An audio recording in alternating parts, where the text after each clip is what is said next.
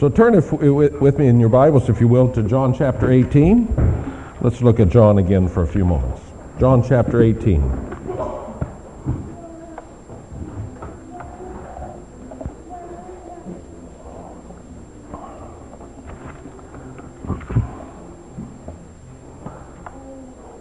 Before we celebrate the Lord's Supper this morning, I want us to consider again the gospel. You know, the Lord's Supper is the way that we profess our faith together. I mean, we talk about profession of faith, but this is the most basic biblical profession of faith, that we come back again and again and say, here's where I stand.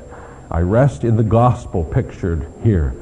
So today we're going to think about the gospel again before we come to the Lord's Supper, but perhaps in a little different terms.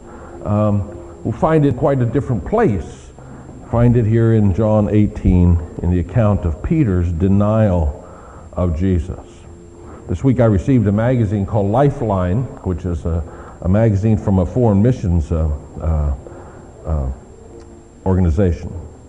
And in this issue, which is all about witnessing, sharing your faith, presenting the gospel to people, they had a little side box, as magazines often do, a little real short article, just an outline actually, where they, in the simplest form, kind of talked about what is the gospel.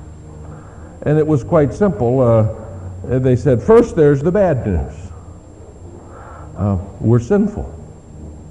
The wages of sin is death. And then there's the good news. Christ died for sinners. He saves those who trust him. Now that's really the gospel, isn't it? There's the bad news, and then there's the good news. That's kind of the outline that I want us to see this morning. The bad news about ourselves, the good news about Jesus. I think that's what we find in this passage. Well, let me read. We took some of the passages and put them together last week to look at Jesus' trial before Annas. And now today we're going to look at the denial of Peter. So we start in verse 15, but then after verse 18 we'll skip down to verse 25. John 18:15. Simon Peter and another disciple were following Jesus. Because this disciple was known to the high priest, he went with Jesus into the high priest's courtyard. But Peter had to wait outside the door.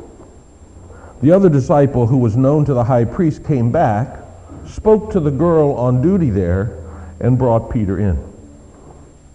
You're not one of this man's disciples, are you? The girl at the door asked Peter. He replied, I'm not. It was cold, and the servants and officials stood around a fire they had made to keep warm. Peter was also standing with them, warming himself. Verse 25. As Simon Peter stood warming himself, he was asked, you're not one of his disciples, are you? He denied it, saying, I'm not. One of the high priest's servants, a relative of the man whose ear Peter had cut off, challenged him. Didn't I see you with him in the olive grove? Again, Peter denied it. And at that moment, a rooster began to crow. As you recall, Jesus had predicted what happened. Two truths I want us to learn from this passage this morning, quite briefly actually. It's a brief passage, two simple truths. The first is, don't think you could never fall. Don't think you could never fall.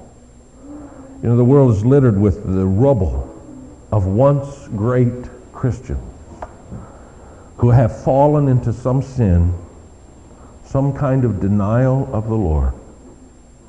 Many of us have watched as people we know and love have destroyed themselves by their fall, or at the very least have left the deep scars of sin that will last a lifetime.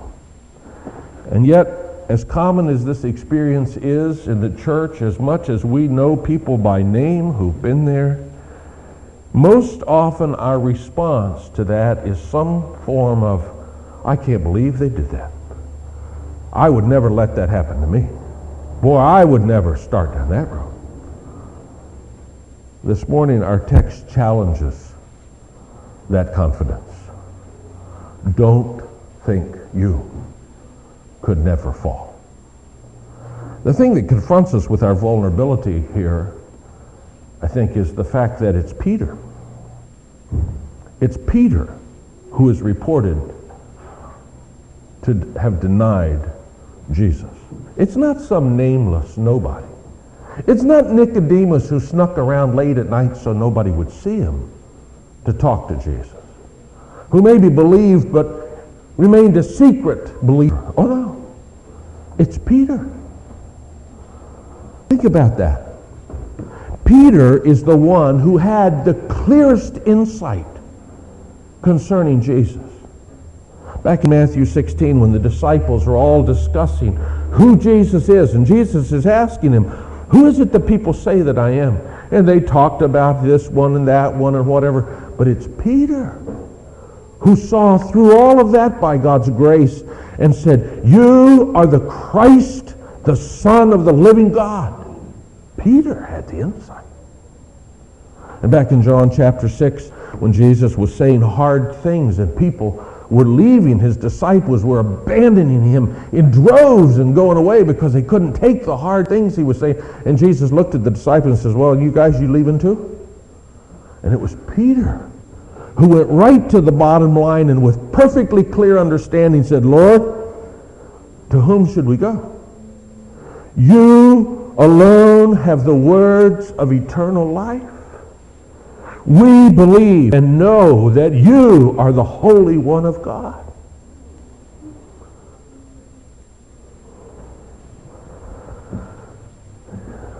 In the midst of all the spiritual confusion in our day, do you have the clear discernment and spiritual insight that Peter had? When everyone else was confused, he understood. And yet in our text we have this sad account of the one who saw so clearly, denying so blatantly. That could happen to Peter. Don't think you couldn't fall. Or if we think about Peter a little more, consider Peter's commitment to Jesus.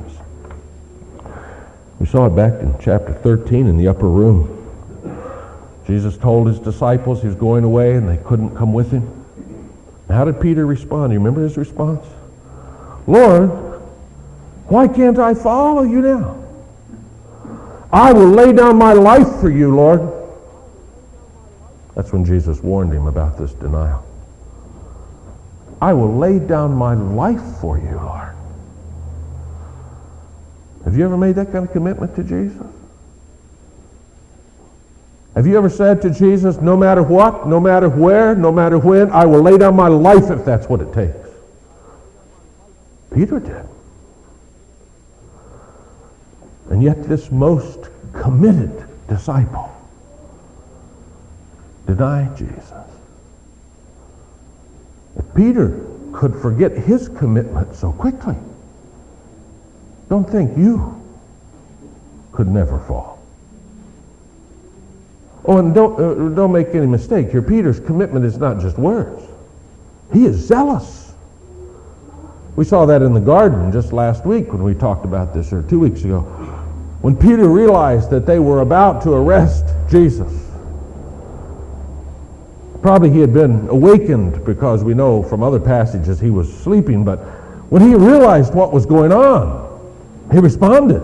Remember? He pulls out his sword and takes a slice at the head of the high priest's servant, cuts his ear off. And so I ask you, in your zeal for the Lord, would you single-handedly take on a detachment of Roman soldiers and the temple police with your little sword? Don't think Peter's a coward here. Peter's got guts.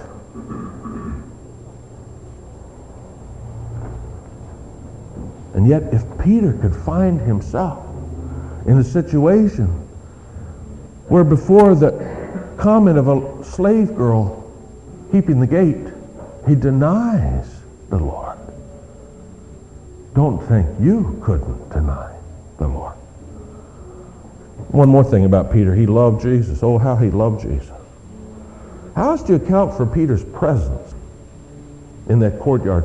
You know, we read from some of the other accounts of Matthew and Mark and Luke that when they arrested Jesus, that finally all the disciples ran, took off. And yet, apparently, and so probably now they're all hiding somewhere. Maybe back in the upper room, behind locked doors. They don't want to be arrested. And yet, here's Peter, and it looks like John probably is the other disciple, who evidently maybe ran initially, but then turned around and followed. What's happening? Where's he going? We can't just leave Jesus. We can't just abandon him like that. We got to go. And the rest of them ran. No, come on, we got to go. No, the rest of them ran. But they followed. And in fact, they didn't just follow and set up on the hill with their binoculars to kind of watch. They followed right into the courtyard of the high priest, where John evidently knew someone and could get him in. Right into the courtyard, standing around the fire with the temple police who had just arrested Jesus. What drew Peter there? Why would he put himself at such risk? Except his concern for Jesus, the fact that he cared so deeply, his desire to stay close, his love for the Savior. You see, it's easy to criticize Peter, but I must challenge you, as I challenge myself. Do you love Jesus so much that you would walk right into the enemy's camp to follow him? Peter did. But there, sadly, he denied the Lord he loved. Now, if Peter could forget his love for Jesus after such bold and courageous actions, don't think that you could never fall. So why did Peter deny the Lord? Why did he do this? Why did he deny that he ever knew Jesus? It's tempting to get all psychological here, to try to analyze what's going on inside Peter's mind. And John doesn't go down that road. He resists that tendency. He makes no attempt to explain what Peter's thinking or how Peter's thinking or what's going on inside him. He simply records the sad facts of how easily words of denial came from the great, committed, zealous, courageous, insightful, loving disciple of Peter, of Jesus, who was Peter. First of all, the servant girl asked a leading question. A question that in its original Greek grammar implies a negative answer. She didn't just say, "Are you one of Jesus' disciples?" Well, she said more, "You're not one of those disciples, are you?" Well, now, what's the easy answer to that? "Oh, no, not me." It was just, and who is she? She's nobody. It doesn't matter what she thinks anyway. You don't want to get into a big theological debate there at the gate with some servant girl and say, "Oh yes, I am one of the disciples." And what do you think? What do you want? You want to discuss that? You want to make something? No, it just goes easy route. You're not one of his disciples. No, not me. And he went on in. Ooh, how easy that is. We've probably all heard that kind of question. You're not one of those Christians, are you? Oh, no. Well, those people go to church, they're nuts, aren't they? Yeah, they're nuts. It's easy, isn't it? Give the answer that's expected. So Peter goes on in and he's standing around the fire now. It's a cold night. Kind of strange because it's this time of year, it's springtime, and yet it's a cold night and they're standing around the fire warming himself. And the same question comes up, the exact same question. You're not one of his disciples, are you? Now, when we compare this with the other gospel accounts, we find out that there's several people here that are involved in this question. You know how this happens. You're now standing around a coffee room or something, and there are a lot of people, and this question comes out, and who exactly asked the question. You maybe can't even remember. That just so there were a lot of people. And one of the people asking the question is the same servant girl that asked it before.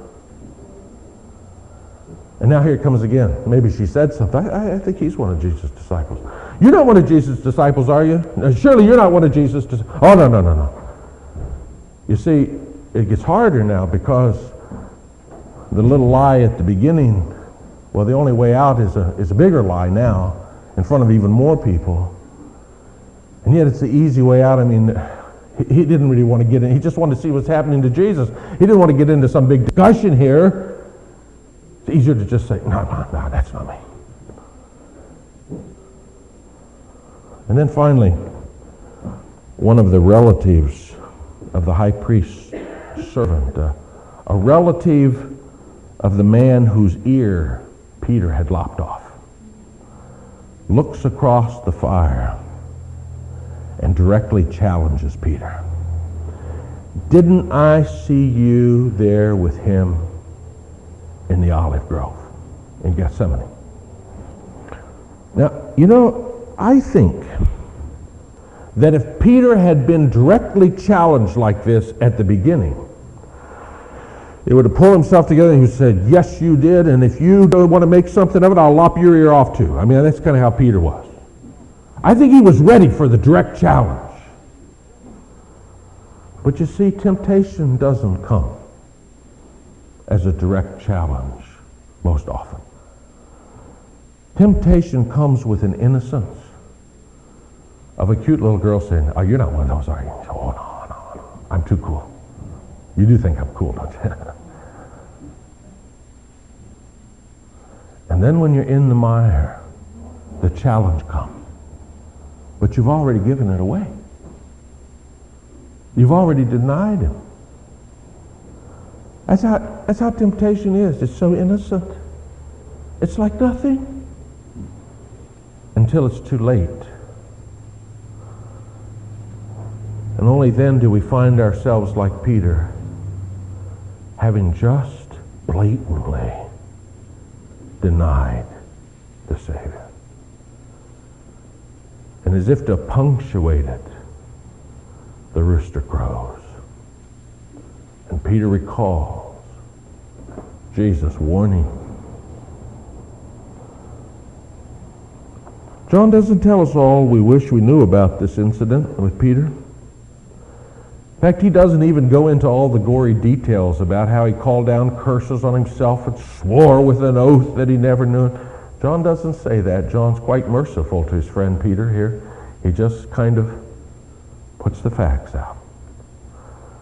Although Peter, in his account, which as he tells the story to Mark, who wrote it down in Mark's gospel, Peter makes no bones about it.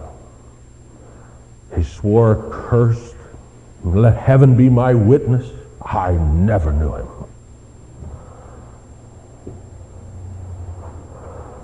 Here in John, though, it's just enough for us just to see the reality of the denial and to understand how that points us to our own weakness. For you see, if Peter could fall, you could fall, and I could fall. We do not have more insight than Peter. Our commitment is not greater than Peter's. Our zeal for Christ is not more than Peter's. Our courage to be bold is not greater than Peter's. Our love for the Savior is not more passionate than Peter's. Don't kid yourself. If he could fall, we could fall. So the scripture says, so if you think you're standing firm, be careful lest you fall. This morning I tell you, whatever confidence that you had in yourself, whatever certainty you have that you could never deny Christ, whatever assurance you have that it could not happen to you, whatever disdain you may have for those that you know who have fallen, I call you to abandon it, to cease all faith in yourself, all confidence in your commitment, all assurance in the level of your devotion, and in the greatness of your zeal, all faith in your faithfulness. Abandon it. Abandon it. Learn from the great apostle Peter, who surpassed you once and surpassed me in all of those things. Learn from him, who though he was great, fell miserably. Learn that confidence in your flesh is ill-founded. Don't think you could not fall. Which brings us to the second point we need to learn from this text. And that is that Jesus alone was faithful enough. Jesus alone was faithful enough. You see, if this text is designed to destroy our confidence in ourselves, it must be equally designed to bolster our confidence in Christ. For here it seems that John intentionally draws this contrast. He doesn't just tell about Peter's denial and then tell about Jesus' trial. No, he takes us to the trial of Jesus. And then he says, and then look here at Peter. And then he takes us back to the trial of Jesus, and he says, and look what's going on meanwhile out here, what Peter's doing. John sets before us this clear contrast. As one writer said, so Jesus testifies faithfully while Peter denies pathetically. Or as another writer says, John has constructed a dramatic contrast wherein Jesus stands up to his questioners and denies nothing, while Peter cowers before his questioners and denies everything. So how serious is that? How serious is it that Peter stood there in the courtyard 3 times and said, I don't know? Well, Jesus specifically addressed that question sometime earlier. It's recorded for us in Matthew 10:33. Jesus said, whoever acknowledges me before men, I will also acknowledge before my Father in heaven. Whoever disowns me before men, I will disown before my Father in heaven. Whew. Does that say what it sounds like? Did that say that Peter's disowning of Christ would cause him to be disowned before the Father? That in his denial he forfeited any right relationship with God? Is that what that says? That is exactly what Jesus says. That is exactly what Jesus says. And the same thing applies to us. For all the times that we have denied him, acted like we didn't know him, disowned him before men. In other words, unless we have always completely, faithfully confessed Christ, we deserve to be disowned. Judgment is on us already. We brought it on ourselves. That's why this second point is so important.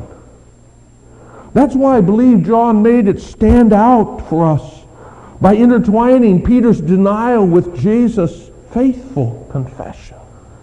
Then we can see clearly that any hope in our faithfulness is ill-founded, but only Jesus confesses faithfully enough to please the Father.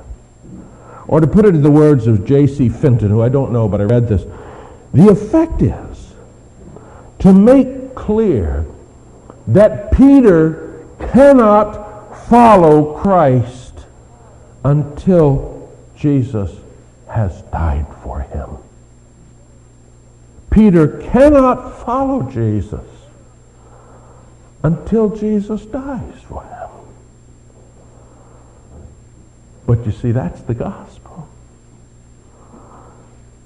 What we could never do for ourselves, because we are sinful and weak in our flesh, no matter how noble our intentions, that Jesus has done for us. He lived righteously, though we don't. He suffered rather than compromised, though we compromise rather than suffer. He was humiliated while we seek to never be humiliated. He was tried all alone while Peter denied him. And we have to. He went to the cross. He endured the full wrath of God. He died there for us. And he did it all alone. Jesus did not have his little support group of 12 disciples, and that's how he made it through. No. John makes it clear that we must strip away any support. Jesus dies alone. He suffers alone. He confesses faithfully alone, while the disciples run and hide or swear that they don't know him. Do you see the contrast here? There is no hope in any of our righteousness, in any of our good intentions. There is nothing that we have that's good enough. We are treasonous by nature. Only Jesus, who did it all alone, is enough.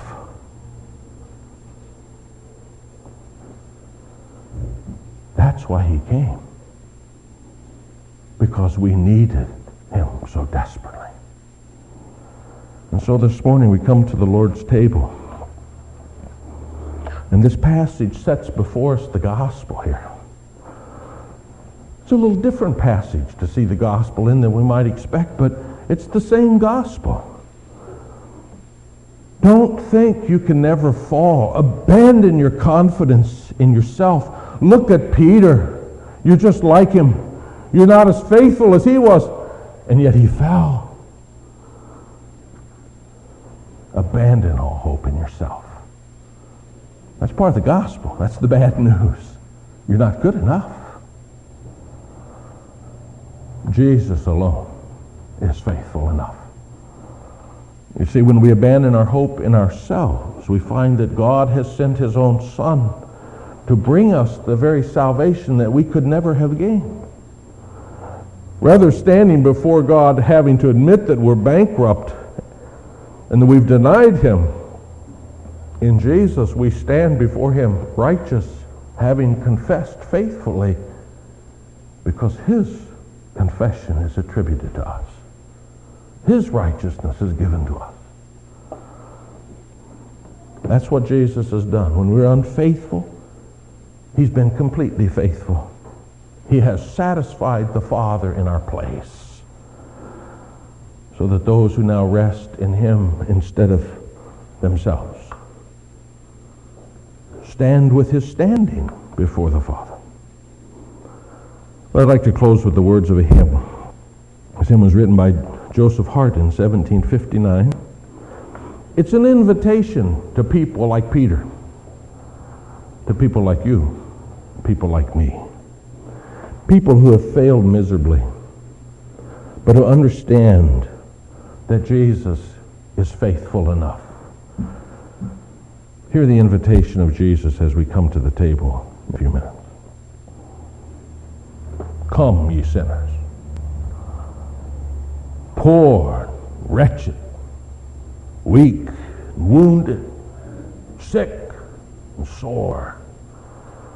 Jesus stands ready to save you, full of pity, joined with power.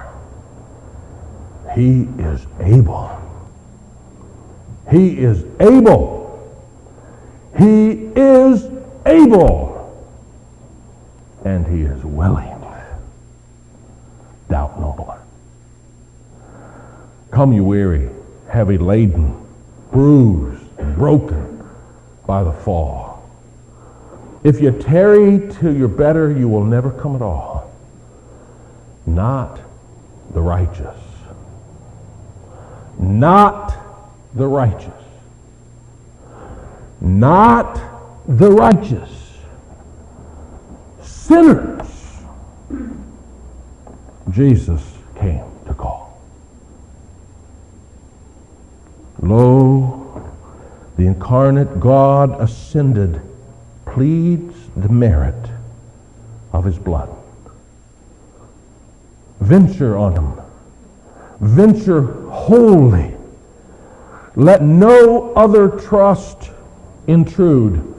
None but Jesus. None but Jesus. None but Jesus can do helpless sinners good. Let's pray.